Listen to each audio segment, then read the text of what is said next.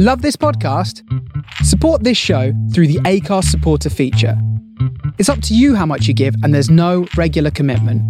Just hit the link in the show description to support now. On this episode of Big Boys Don't Cry, we discuss the films Alvin and the Chipmunks, Chipwrecked, and Alvin and the Chipmunks, The Road Chip. You don't have to have seen either film to enjoy the podcast, but if you do listen without having seen it, just be aware there may be spoilers. Enjoy.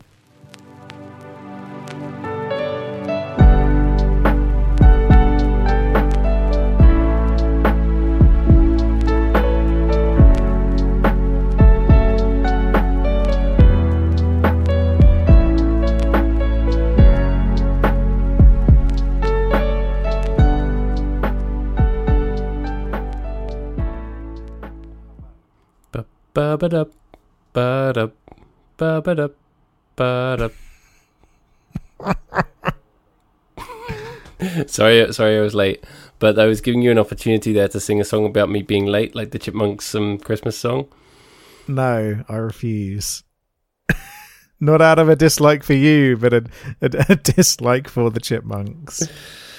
I was thinking it could be good. It could be along the lines of Paddy, Paddy, don't be late. It is time for podcasting. That's beautiful. Something along those lines. It doesn't rhyme. I need to workshop it more. It's beautiful. But that's already put about as much effort into it as they did into Alvin and the Chipmunks Chipwrecked. Am I right? Yeah, shall we just dive straight in? Let's just dive straight in. We got 2 of these films to get through, which we can probably do quickly. But yeah, I think, though, I've got something controversial to say here. I'm not sure if you agree. I don't know if my mind was completely warped by the time I reached Alvin and the Chipmunks, The Road Chip, the final film of this quadrilogy of greatness. But I actually liked The Road Chip the most out of all 4 films. So did I. I'm so glad to hear that. And there's a bit of recency bias in that because I watched it today. But yeah, I thought it was potentially the best one of the 4. If not, maybe not as good as the first one, which is the one that they maybe did put a bit of effort into in some ways. But yeah, there's a lot to like about it, isn't there? There is, yeah. So let's talk about the worst one first. Yep. Chipwrecked, which, yeah, is definitely the worst of the 4, isn't it? Yeah, I mean, the second one is very, very bad, the Squeakquel, but Chipwrecked is the worst. So what happens is they're going off on holiday and they get shipwrecked because the chipmunks are awful. Basically, they're going off on holiday. Jason Lee's back in it again properly. He's not busy anymore, and he's potentially clean shaven and looking a bit healthy. So I think at this point maybe he's finished with My Name Is Earl. Yeah, that makes sense. And they go off. They're off on a cruise, and we get some rubbish hijinks from the chipmunks. By the way, at this point, all 6 of the chipmunks are under Dave's stewardship, I suppose is the best way to put it, because he's not actually adopted them officially. That's what happens at the end of... Spoiler alert for... Oh, you ruined it. You ruined it for Spoiler everyone. alert for The Road Chip. But at the end of that movie, he officially adopts 3 of the chipmunks. Not the other 3. He officially adopts them. And they're all like, yeah, it's fine. A guy can legally adopt a chipmunk. It's fine. It's all totally normal. If something has the conscious mind of a human, like the chipmunks do, they have the same level of comprehension as a human being does, then they can be legally adopted. That's what I'm getting out of this, which is maybe a precedent that we'll see in when AI becomes that developed. I was about to say, that's a film there, isn't it, about someone trying to legally adopt an AI? Yeah, maybe when those court cases... Wasn't that what that film AI was about? It was about a little robot boy and robot prostitutes. It was about Anakin Skywalker and someone trying to adopt him and about the lengthy court battle. Now that's a court battle, says Anakin Skywalker. One of those... Well, that just happened. It's one of those really long films about, like, people walking into courtrooms and saying things, isn't it? That's what that film was about. I genuinely don't know if I've watched it or just caught snippets of it here and there. Again, I remember it being everywhere for a time. I don't think I've ever actually seen it. But maybe that's what's going to happen is when we do eventually create an artificial intelligence that does have the intelligence of a human being, whenever that's going to be, maybe there will be the Alvin and the Chipmunks defense that, well, Well, looking at popular cultural touchstones, Dave from Alvin and the Chipmunks did legally adopt the Chipmunks. The Chipmunks were not human beings, but they had the faculties of human beings. Ergo, you have the legal right to treat them as humans. So maybe David Seville's law. Yeah, exactly. So maybe when it comes down to it, when we do get little robot fellas, maybe that's the kind of argument that they can make. It's like, well, they did it for chipmunks. Why can't they do it for a robot? Yeah, little robot fellas. Is that where you think AI is going? We're going to have little robot little fellas. robot compadres. That's what we're having. This was now I'm thinking about Batteries Not Included. Batteries Not Included, which is a great film. A far better film than Chipwrecked. Also, the nonsense that we just discussed about that kind of movie about someone going to court to legally adopt an AI would also make a far better movie than Alvin and the Chipmunks Chipwrecked. Yes, it would. So, right. Even done badly. So we haven't established, somewhere between The Squeakquel and Chipwrecked, Dave takes on stewardship of the 3 female chipmunks. Well, does he? Because it's not really clear at any point. They're just kind of there. They're there and they're hanging out, and then like they're really happy to see Dave, and then Dave rescues them and they're happy. So I assume that at the very least they hang out quite a lot. But then if they're like siblings, again it brings up the very strange relationship between the male and the female chipmunks, because this is the one that has actual sort of romantic engagement in it. It's the White Stripes thing, isn't it? It's the White Stripes. Are they siblings thing. Or are they getting it? Yeah, that's the thing. What is it? But I mean, they're obviously not siblings by blood, you'd hope, but it does make it a bit weird and incestuous. So you're saying that all chipmunks are truly brothers? It's chipmunk solidarity. Yeah, is what I'm calling for. Yeah, but it does make it a bit odd. But this is the movie with the most focus on chipmunk on chipmunk relationships, not in a romantic way, but chipmunk on chipmunk action. Yes. Not in a romantic way, but in terms of like discussions between the chipmunks themselves. In the rest of the movies, there's very much a focus on the chipmunks talking to or interacting with human beings, and that's quite often been a huge failure. But here it's an even worse failure because the chipmunks are just so absolutely irritating. Yeah, it's the kind of shipwreck and then desert island thing with no human characters that really redeem it. Because Dave kind of he's there and he's not really there. And then, David Cross is in it doing his thing, doing his David Cross, I'm the villain for the money thing, which here isn't too bad. All of the kind of the very, very small number of genuine laughs I had in this film were because of David Cross. Yeah, he's dressed as a seabird of some description for the majority of the movie. Yeah, and there's a bit where after the wreck, him and Jason Lee are like paddling across the sea together, and he's holding on to the costume, and then he says to Jason Lee that he's not wearing anything underneath. That amused me. Yes, that was good. So yeah, again, David Cross is the shining light in this film. We do get more action from Dave in this movie. He does more things. Which is fine. He goes, Alvin. He's more dynamic in this movie than the first one, though. He does go off to try and rescue the chipmunks from a tropical island, and then he does a few heroic things along the way. That's fine. That's fine for Dave. He actually does things in this one. What happens is, as you can imagine, the chipmunks get into hijinks on the cruise ship, and then they accidentally get like swept up in a bit of wind on a hang glider or something, isn't it? Or a kite. I can't remember. I didn't pay as much attention to this one because it was actually very boring, wasn't it? It's incredibly boring. It was probably the most tedious one in terms of the things that it wanted you to find funny and amusing. Just weren't, were they? Yeah. No, they weren't. This is very much a film aimed at kids, but not aimed at smart kids. I think that's the way that I describe this movie. In that, with this film, like a lot of the things that kids are supposed to find entertaining are the inter-chipmunk dynamics. it really delves deep into chipmunk lore, basically the chipmunk cinematic universe. This is the movie that focuses the most on that element of these films as a whole. So you get all of this stuff about, oh, Simon, he's a nerdy one, but he fancies female Simon. What's female Simon called? Isn't she Eleanor? Called Simone? Is one of them called Simone? No, Is that too obvious? No, but is that his name when he becomes French for no reason? Yeah, he has a bit of hypochondria where he thinks he's been bitten by a spider and that the spider causes things like mood changes. And then in his brain, he turns into a French adventurer called Simon. That's right. And so for the vast majority of the rest of the movie, he's wearing a little bandana and speaking in a French accent, and it is awful.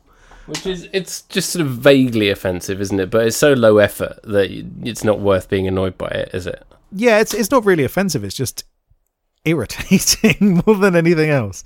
And so he becomes brave for a movie. And nothing really happens though. That's the problem. Is they go on this island, and Jenny Slate is there. Jenny Slate is there, and it turns out the plot twist is that this island has treasure on it, and Jenny Slate is a treasure hunter who's been there for like a decade. Even though, she looks immaculate and is wearing immaculate clothes and makeup. And there's a really long running gag of her talking to a tennis ball called Dunlop, which is a reference to the film Castaway, which all the children watching this have seen. Yes, there's a couple of jokes for the parents in this film. One of which I liked, which was that the captain of the cruise ship is called Captain Corelli. Shout out to our episode on Captain Corelli's mandolin. And the Cage Challenge. Yes. Gosh. Of which your one got over 1,000 views somehow. I don't know how that happened. Did it really? That's amazing.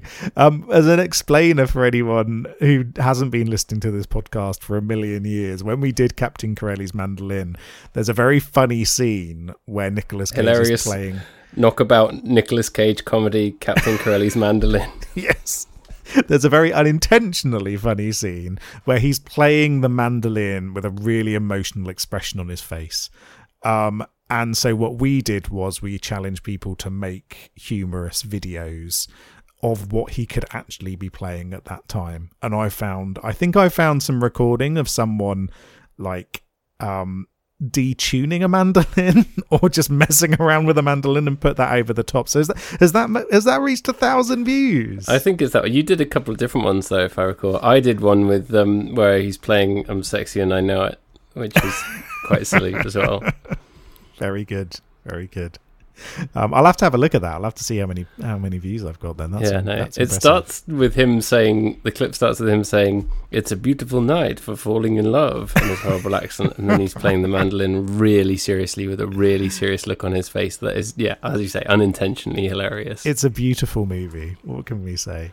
Yeah, so any reference to that, you texted me this when you were watching it. You said, "This film sucks." Oh no, wait, it's got a reference to Captain Corelli's mandolin, therefore it's okay. Yeah, and then immediately back to sucking again.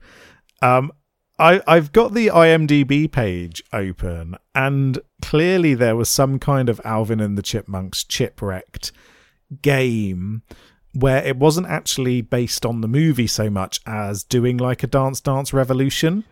Right. Okay. Where you're a chipmunk. It looks appalling. I just thought I'd let you know that there was clearly a video game tie-in. So 2011, they were clearly still doing rubbish video game tie-ins rather than just rubbish mobile games. Yeah, that's what you get now, isn't it? The money-grabbing mobile game. Yeah. While we're on that subject, fuck the new Final Fantasy that's on mobile. It's awful. Which one's that? There's your Final Fantasy 7 update. It's called... Have you not heard about this? Is this the one where... I mean, they released one ages ago where it was basically pay to win. Yeah, this is the same deal. Yeah. Is this a new one? Yeah, it's a gacha game, so it's like, what do you expect? But still, I hate that they did that to Final Fantasy VII. I played it. It's actually good and it's actually enjoyable, but like the mechanics are such that you will, if you want to actually get anywhere, you'd have to, like, without paying money, you'd have to grind for like 30 hours. And I'd rather actually play a nice game on the Nintendo Switch. So Final Fantasy VII Ever Crisis. Yeah. It seems as though the crisis is that they are massively going after people with gambling addictions and ruining their lives for a mobile game. Fuck you, Square Enix. Exactly. That's the thing that just doesn't sit well with me. Yeah, no, they're evil. Mobile games like this are evil, and if you design them and if you release them, you are evil. I'm sorry if you're listening and you work for a mobile game dev and you're like, oh, well, we've got to monetize it some way. Well, charge people money to buy it then. Or just like, don't make that. You've already just made Final Fantasy 16, which is like a massive, huge seller. Like, and there's loads of other stuff that's coming down the pipe as well. Just make console games instead. Don't make mobile games. Leave those for the dickheads. Yeah, if you're doing predatory gambling mechanics in your video games, you're a bad human being.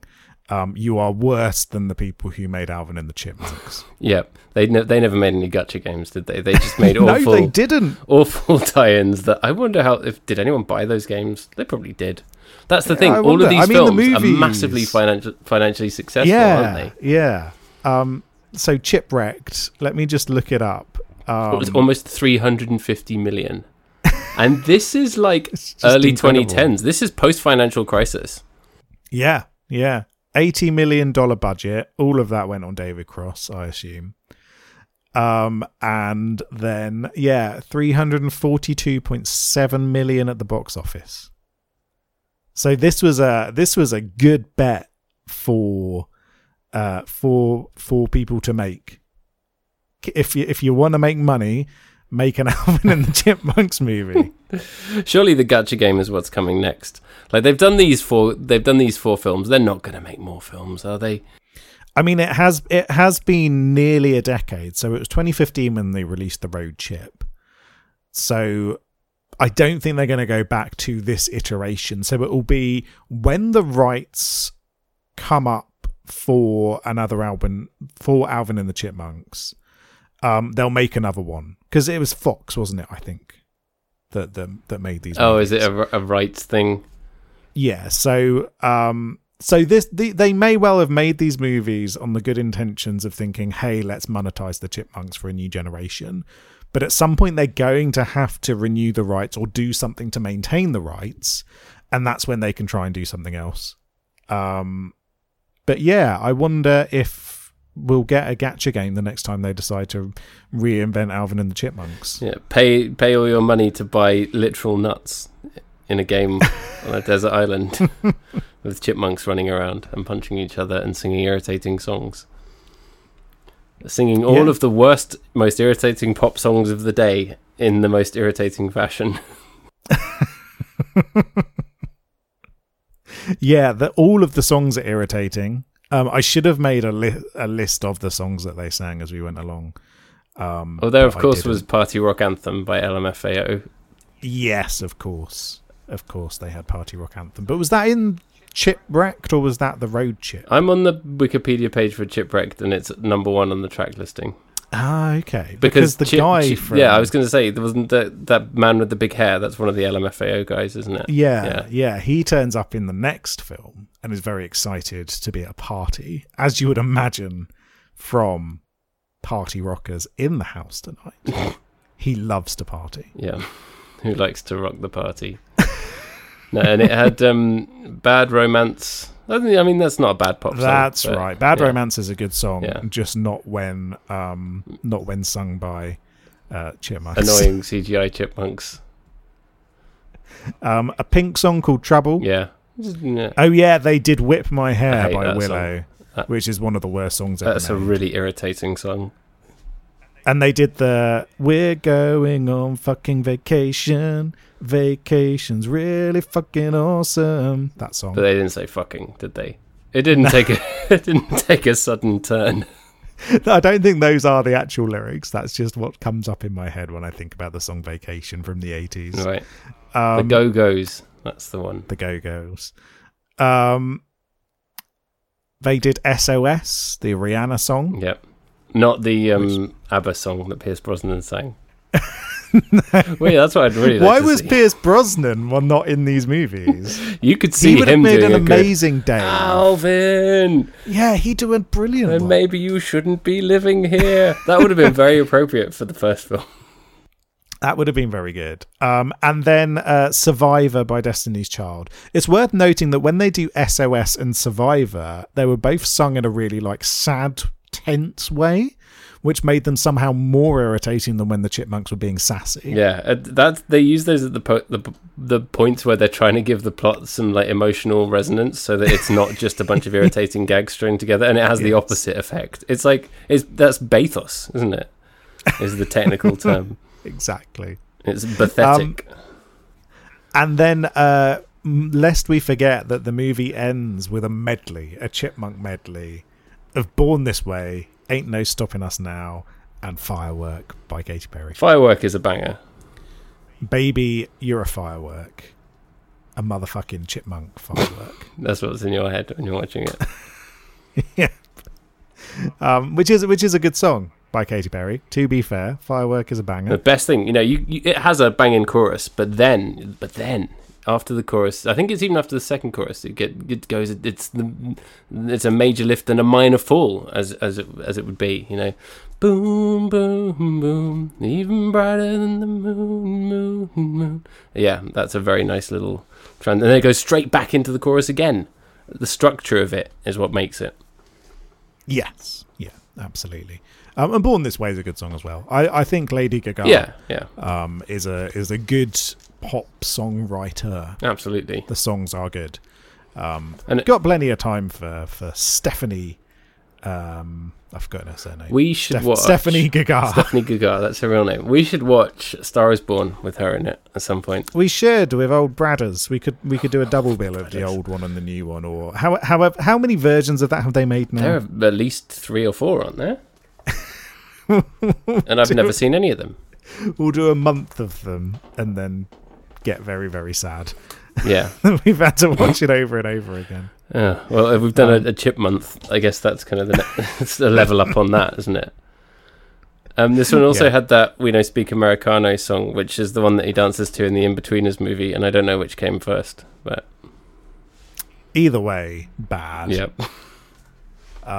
I imagine The In-Betweeners is one of those TV shows that aged very poorly. Yeah, I remember really enjoying it at the time. I think for people our age, it's probably something that everyone would have seen and sort of vaguely enjoyed. But yeah, I imagine if you were to watch... I never saw any of the films, but I'd imagine it would be very cringe to watch it back. Yeah, I can't imagine that it's aged particularly well.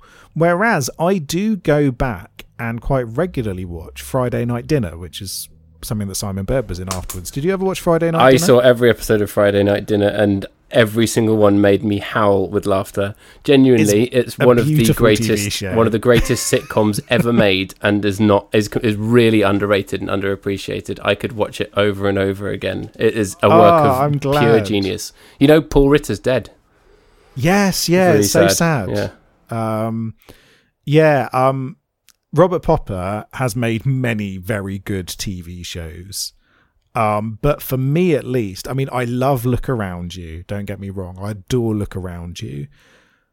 And of course, he was involved in, The In-Betweeners, the IT Crowd, which is a show that I can take or leave. Yeah. Not just because the main creator's an arsehole, but in general. That's an understatement. It's...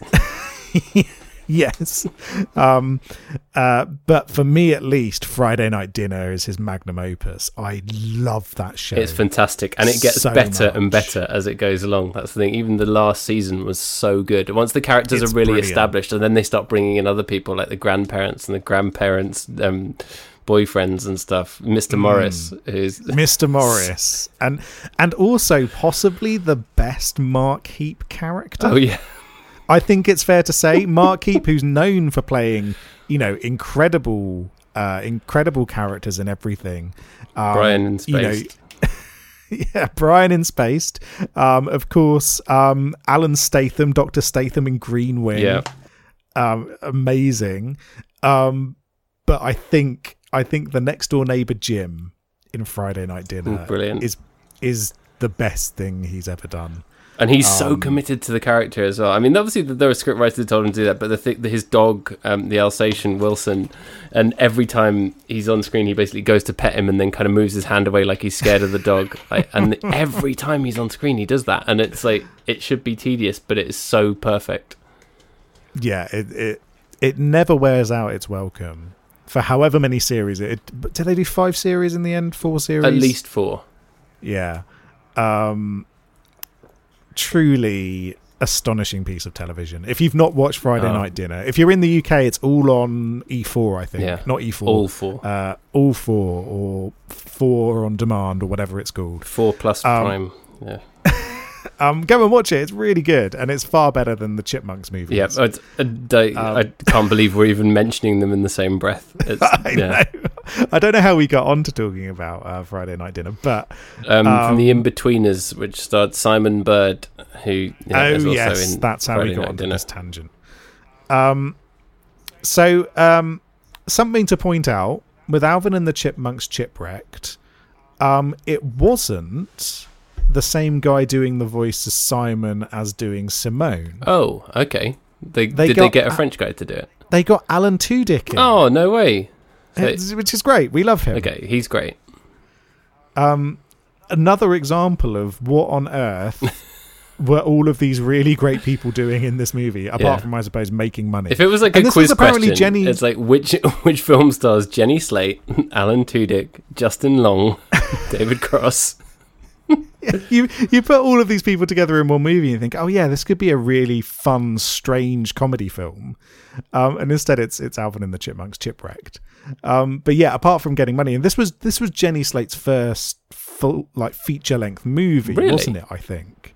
Well, good for her, because obviously that's a springboard to brighter things. Other stuff. Yeah, and she's done loads of great stuff. She was in that really fun rom-com with Charlie Day, which we watched. Oh yeah, that was good. Which was good. And yeah, we want more Jenny Slate stuff. I want Give you us back. More Jenny Slate stuff. That's right. Yes, that's what it was called. Yeah. So all of these really talented that was a declaration people, of love for you. Thank you. All of these really talented, great people in this truly awful movie. It goes down the route of Jenny Slate turning evil, forcing female Simon to try and steal some treasure, but the volcano's exploding at the same time. This movie does the incredible thing of making an exploding volcano boring. Yeah, incredible work. So yeah, we may be biased because we did a whole month of volcano films, though. But that's true. But this is a very poor volcano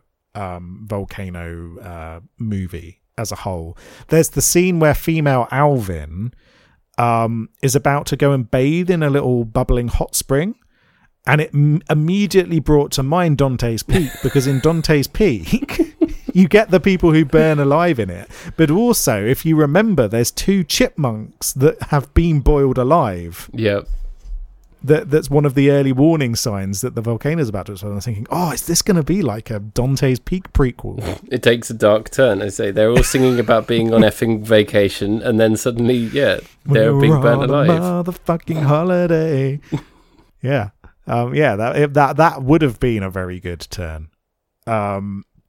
But yeah, this movie is one of the most dour things I've ever seen, and I came out of it feeling incredibly despondent about life in general. And we've watched a lot of dour films, haven't we? Yeah, but this is just next level nonsense. David Cross, this is the Chipmunk movie that he described as being the most miserable experience he's ever had in his professional life. Really?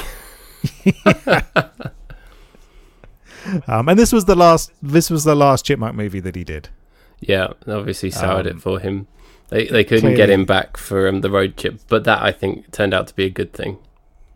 Yeah, I think the road chip actually, I'm not sure where he would have fit in the road chip, and it's actually probably the more enjoyable one.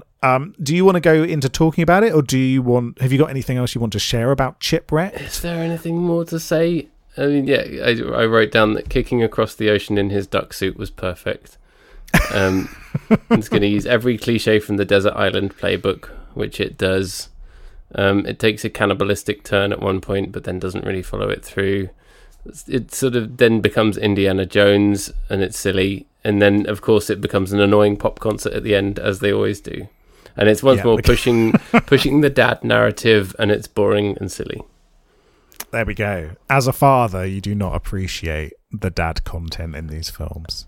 Absolutely not. It's offensive to dads, to be honest. And nobody is ever like, what are these rodents doing here? Like they're on a cruise and they're just like running around and wreaking havoc everywhere, and everyone's like, oh yeah, whatever. But they're the Chipmunks. They're celebrities. But that's the thing. I can never, with these films, I find it very hard to suspend my disbelief about that, because it's like sometimes they're famous and well known, and then sometimes they're not. You know, it's like not everyone knows who they are, but they're like, oh yeah, it's funny, it's a talking chipmunk, whatever. Especially in the next movie, where there's several jokes about the Chipettes being more famous than the original Chipmunks. Which it makes that joke a couple of times, doesn't it? You're like, okay, so where has that happened in the lore of the Chipmunk universe? Yeah, that's a whole movie that got missed out of the franchise, clearly. And speaking of things being missed out of the franchise, when it comes to the road chip, the Chipettes are barely in it. But they have important roles to play. They are on American Idol, basically. So I'm just eating a Galaxy Ripple. This is the most professional podcast. So shall we move on to talk about the road chip? Yeah. I want to mention that both of them have a score by Mark Mothersbaugh, who's one of the guys from Devo, and that is hilarious. Really? And he does a lot of film music, so it's like probably just another gig for him, but it still makes me chuckle that the same guy who wrote the incidental music for this also wrote You Must Whip It. And I noticed that there's no Devo songs in these movies. Yeah, you wouldn't be surprised to hear the Chipmunks cranking up Whip It. Yeah, but clearly I reckon that was part of his contract. I'll do the music for these films, but you cannot use any of my other professional music because it offends me that you choose to use it. That would be totally fair. Do you want to rank Chipwrecked before we move on to the road chip? Yeah.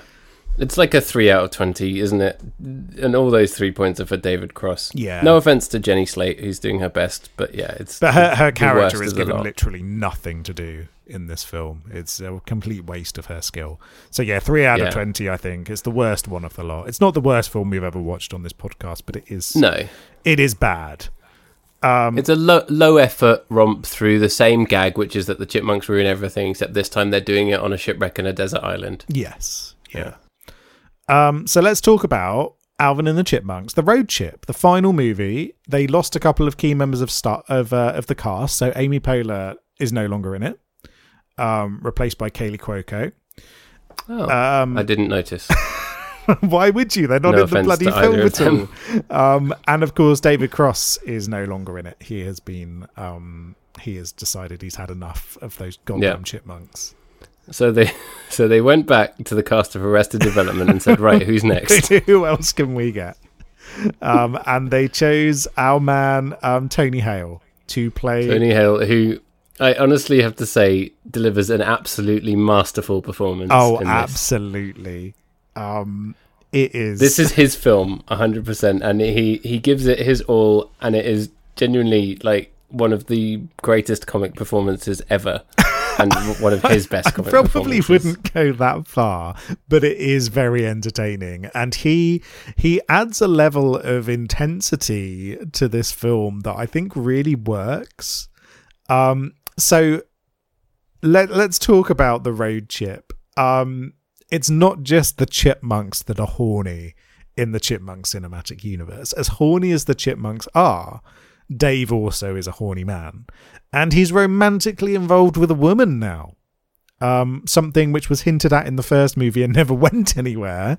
Yeah. Completely ignoring that character altogether in these other films. And now there's another love interest. She just disappears entirely. And now there's another love interest who has a large adult son.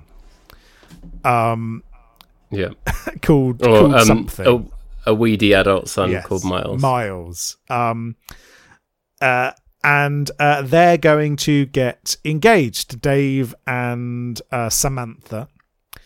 The Chipmunks are not a fan of this because the large adult son is mean to them. So they decide, along with Miles, to try and break up the engagement.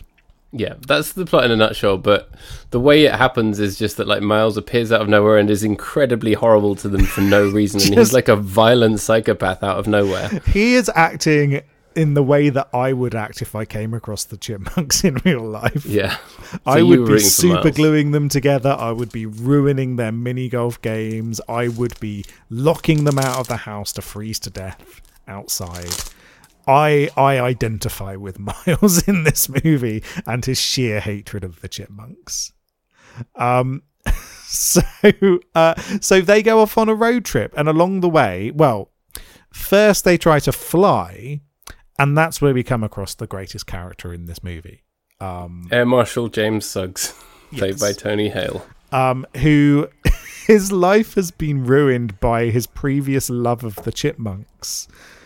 So he in a brilliant scene. It's only about 10 seconds long. That like fantastic is a masterclass in characterization of it, where it just shows that like he had had his house all decked out in Christmas decorations, and he was giving a gift to his girlfriend while the Chipmunks Christmas song was playing in the background, and she goes, "I'm breaking up with you." And that's like his origin story. It's perfect. Yeah, it's great. So that's his origin story. So he was a fan of the Chipmunks. His girlfriend broke up with him partly because he liked the Chipmunks. So he now blames the Chipmunks for the failures of his life. And he's a what are they called? The sort of airline police. An air marshal. Air marshal. He's an air marshal. Which is a thing that's joked about in films. I'm not convinced that it's an actual thing. So they do. It's an American thing, isn't it? Air marshals. Yeah, it sounds like an American thing. I don't know whether we have them over here too, or whether it's just in like internal flights in the USA. But Wesley Snipes famously doesn't he play an air marshal in Passenger 57? I don't know. I've never seen it. It's a great film.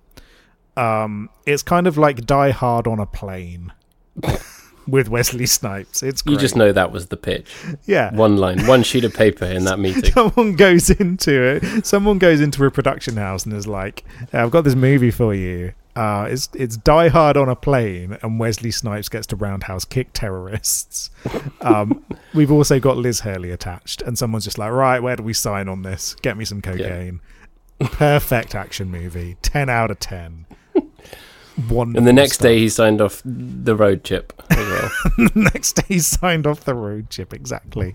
200 million more chipmunk dollars? Yes, please inject it into my veins. Because yes again, this one cost more, so it cost 90 million, but it did still make 234.8 million back. So not as quite as profitable as the previous Chipmunk movies, and that's maybe why they decided they were going to call it a day. Maybe they thought though Chipmunk fever with the kids was winding down. But it still did well, and actually I think this is the best one of the lot. And this is probably because of Air Marshal Suggs, who goes to extreme lengths to hunt down the Chipmunks. So he gets the plane has to do a emergency stop in Texas when it's supposed to be going to Miami, and the Chipmunks get put on the no-fly list. And then they run away from the air marshal's office. So he decides, right, I'm going to follow them. And he follows them across the country. It's amazing. Goes all the way with them through to the end of the film. It's wonderful.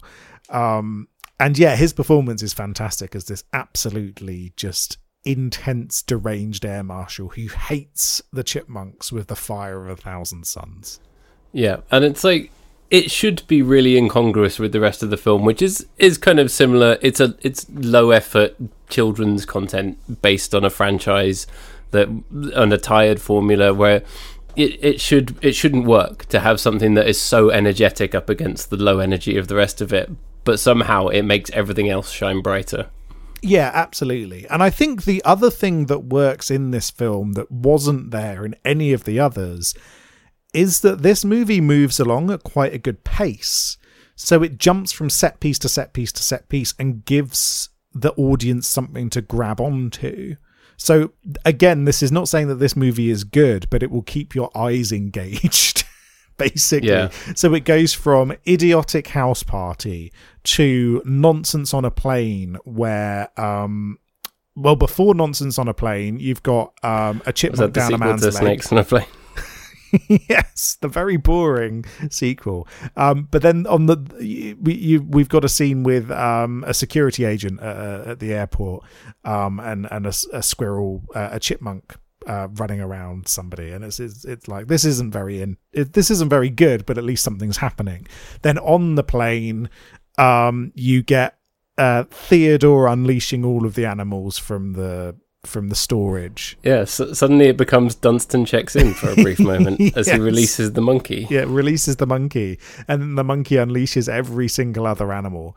And so that works. Then they go to like a dive bar and they have to sing a song at the dive bar in a scene that almost feels reminiscent of Blues Brothers. Yeah, that's what they're going for. Which is what it's nowhere near as successful, but at least it is something happening. And there's a big bar fight. That's such a good scene in Blues Brothers. It's brilliant, isn't it? We're the good old boys. They're behind a screen, like a metal screen, and the guys are just bottling them endlessly. It's so good. And then the even best bit is that when they start playing country music, they still get bottled, but bottled as a celebration of the songs they sing. We've never talked about Blues Brothers, have we? We should talk about Blues Brothers at some point. It's such a great film. And then they go to New Orleans and they take part in a Mardi Gras parade. Yeah, which is irritating. And then Uptown Funk, which is a very irritating song. And like, what's more irritating than Uptown Funk? Uptown Funk with chipmunks and a brass band farting their way through it. Like, no thanks. Yeah. A brass band has to work hard to impress me. Just going to say it. Generally not a fan. You're not a fan of the... Well, I am when you do it, obviously. If it's someone making brass band noises with their mouth, it's okay. If it's a real brass band, that's when we're getting into trouble. Yeah, it's a lot of farting, you know? And I like a fart joke, but I don't want that in my music, you know? Then we get a scene where one of the chipmunks nearly dies and unfortunately doesn't. Where you're like, finally, it's been 4 films. Come on, man, throw me a bone. Let's kill one of the chipmunks now. Throw me a nut. They save the life of Miles by getting him out of the way of a car, but then one of the chipmunks gets hit by a car and unfortunately doesn't die. But even so, it's like, they've added an action scene into this.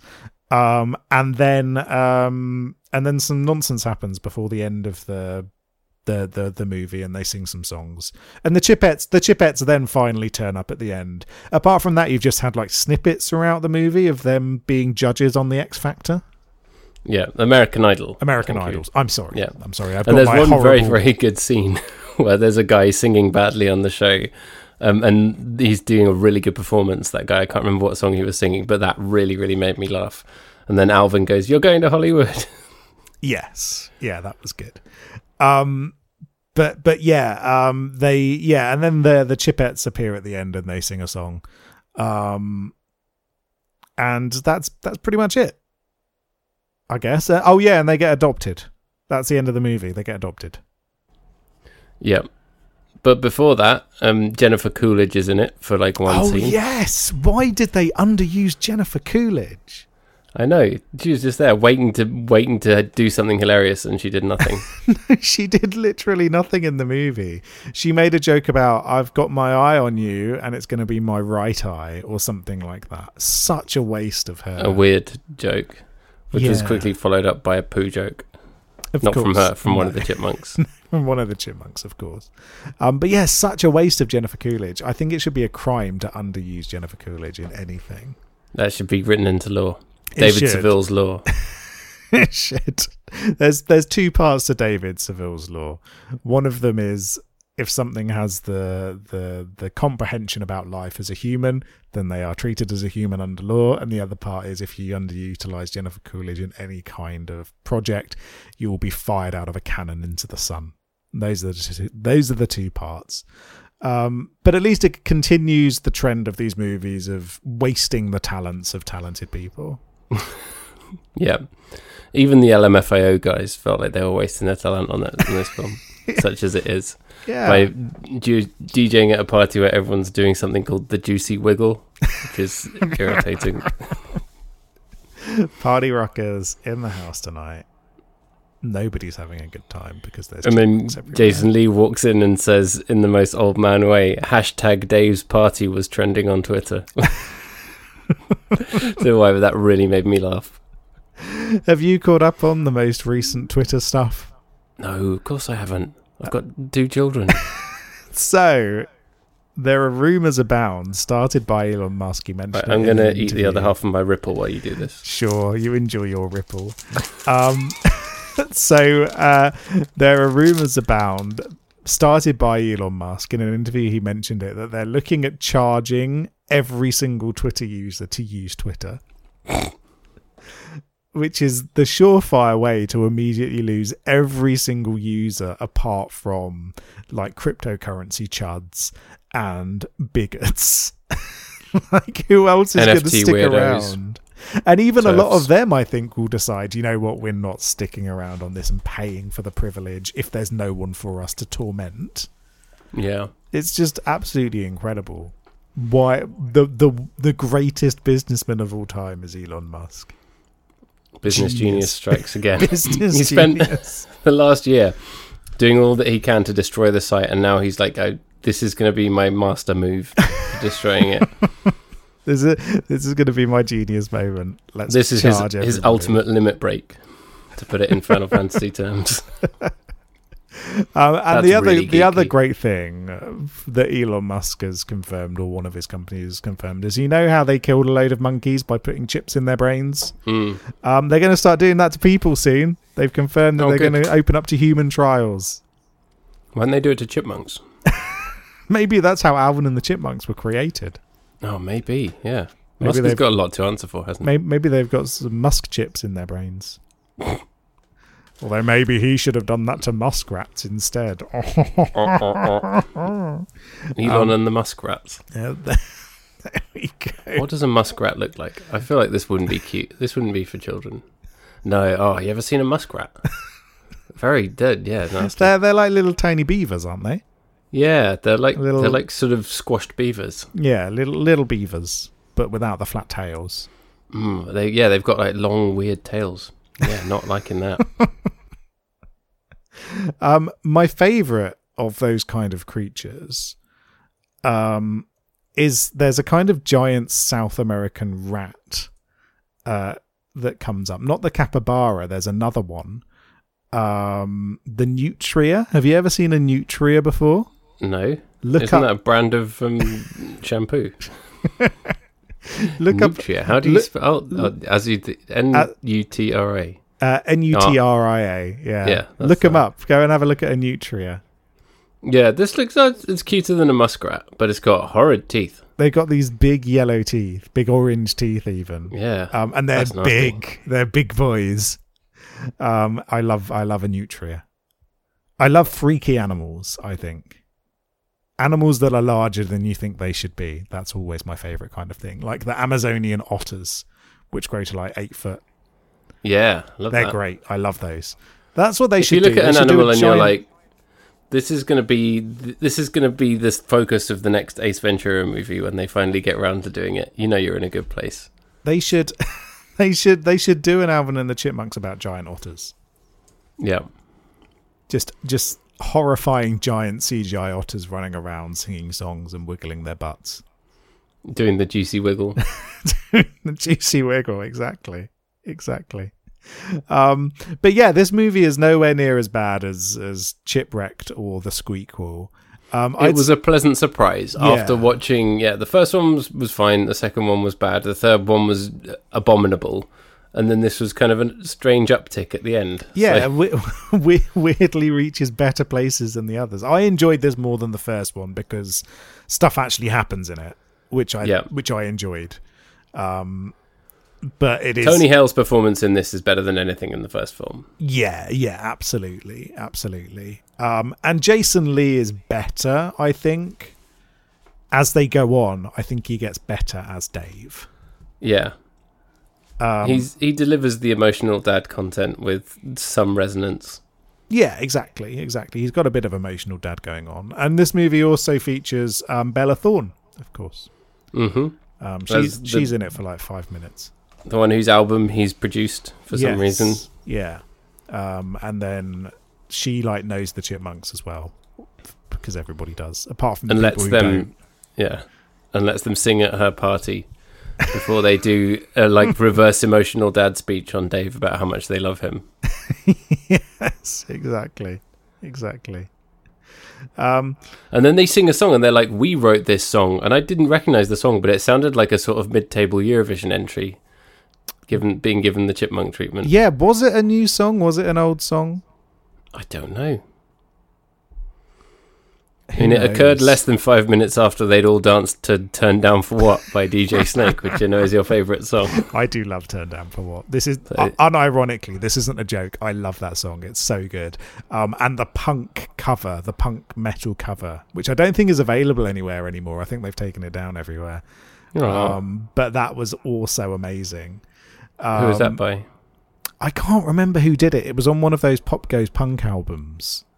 Yeah. But it was most of those aren't very good, but this one was very, very, it worked really well. And was it Ice-T they had doing the introduction to it?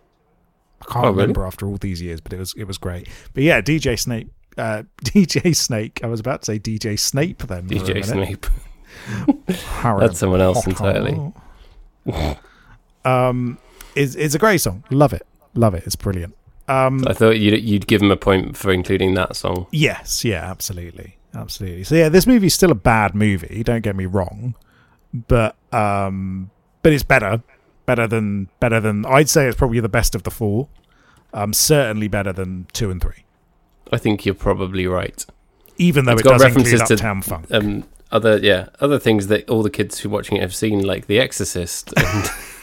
And yeah, again, they've got the rubbish jokes for the adults who have gone along because their kids wanted to watch it,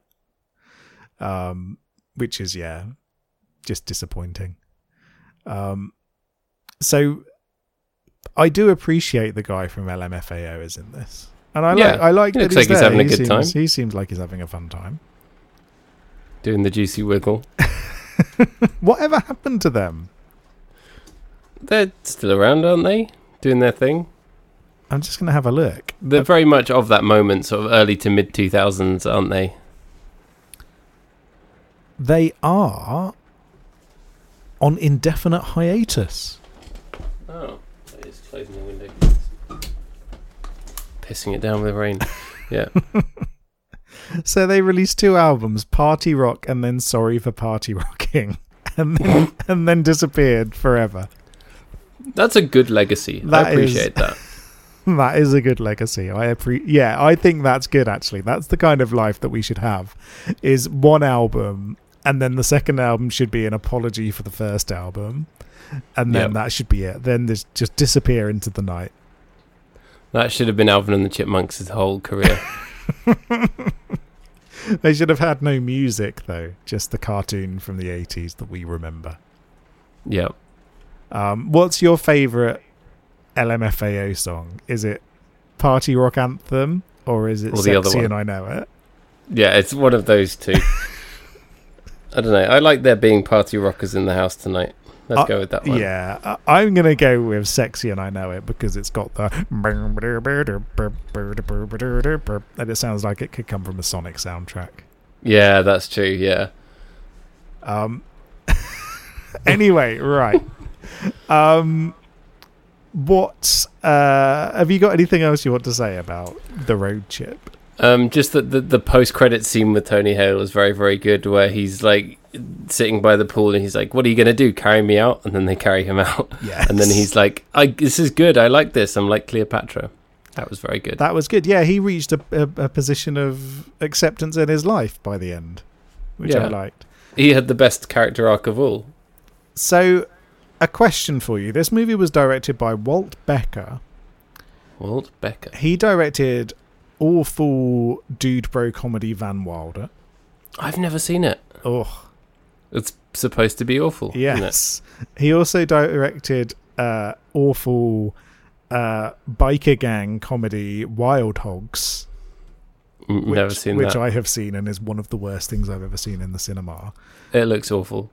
And then he directed this, and then directed the Clifford the Big Red Dog movie from a couple of years ago. See, my son loves the cartoon, so we're trying to make sure that he never sees the horrifying live action one and like asks to watch it. So I'm wondering whether this is the greatest movie of his career. Probably, yeah.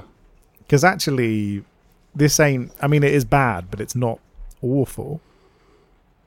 Yeah. So when we were on holiday in the US in the summer, my son was waking up really early and like before everyone else was getting up, so we'd put on Clifford the Big Red Dog on the TV, because that was just like, we turned on the TV and then it was there, and he was like, oh, I like this. So now that's become like a favourite thing from that trip. So it's like a nice thing. And actually the books are really nice as well. Got a lot of time for Clifford, but that film looks horrifying and awful. They're a good, pleasant... They're good, pleasant material, aren't they? Clifford the Big Red Dog. And the theme song is in my head all the time. Clifford the Big Red Dog, Clifford the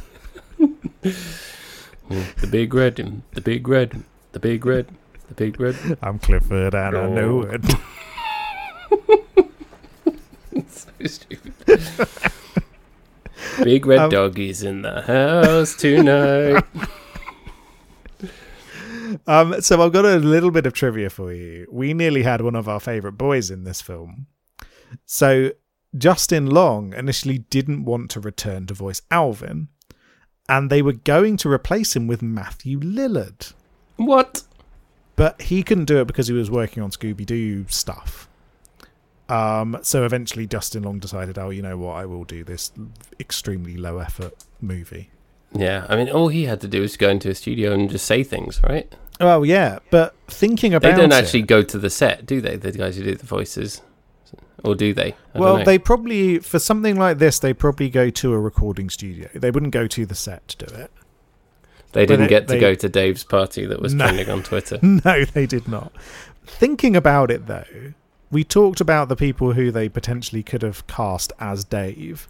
Matthew Lillard would have been an incredible Dave. Imagine him. Would have absolutely nailed that. He would have nailed that, and he would have made these movies so much better. So you should have cast him in the first place. Yeah, maybe he was busy. Yeah, it's just a bit sad.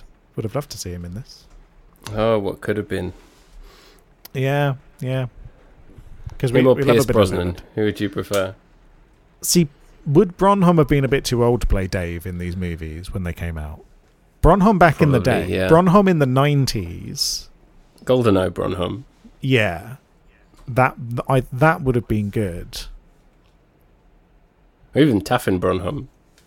Yeah, even then I think it would have worked. But yeah, he probably would have been a bit too old by the mid to late 2000s.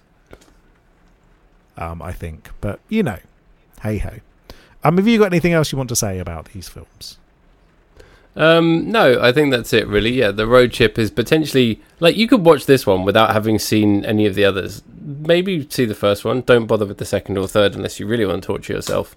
But, like, if you feel like it, they're all on Amazon Prime, right? If you feel like watching one of them, watch the road trip. If you're really feeling like something that's, like, low effort, that's just going to wash over you, that's going to have Tony Hale being a comic genius, then you could do worse. Yeah, absolutely. Absolutely. He gets a hire car that's yellow and he says this is like driving a parakeet.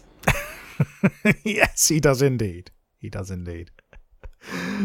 how are we going to rate this one then? How many thousands of views did hashtag Dave's Super Party get on Twitter for you? Dave's Party Rockers in the House Tonight got... let's say 9,000 of a possible 20,000. That's pretty fair. Yeah, 6 of those probably are for Tony Hale. Yeah, no, I'd agree. I'd go with 9 as well. Actually, this is not the worst movie in the world.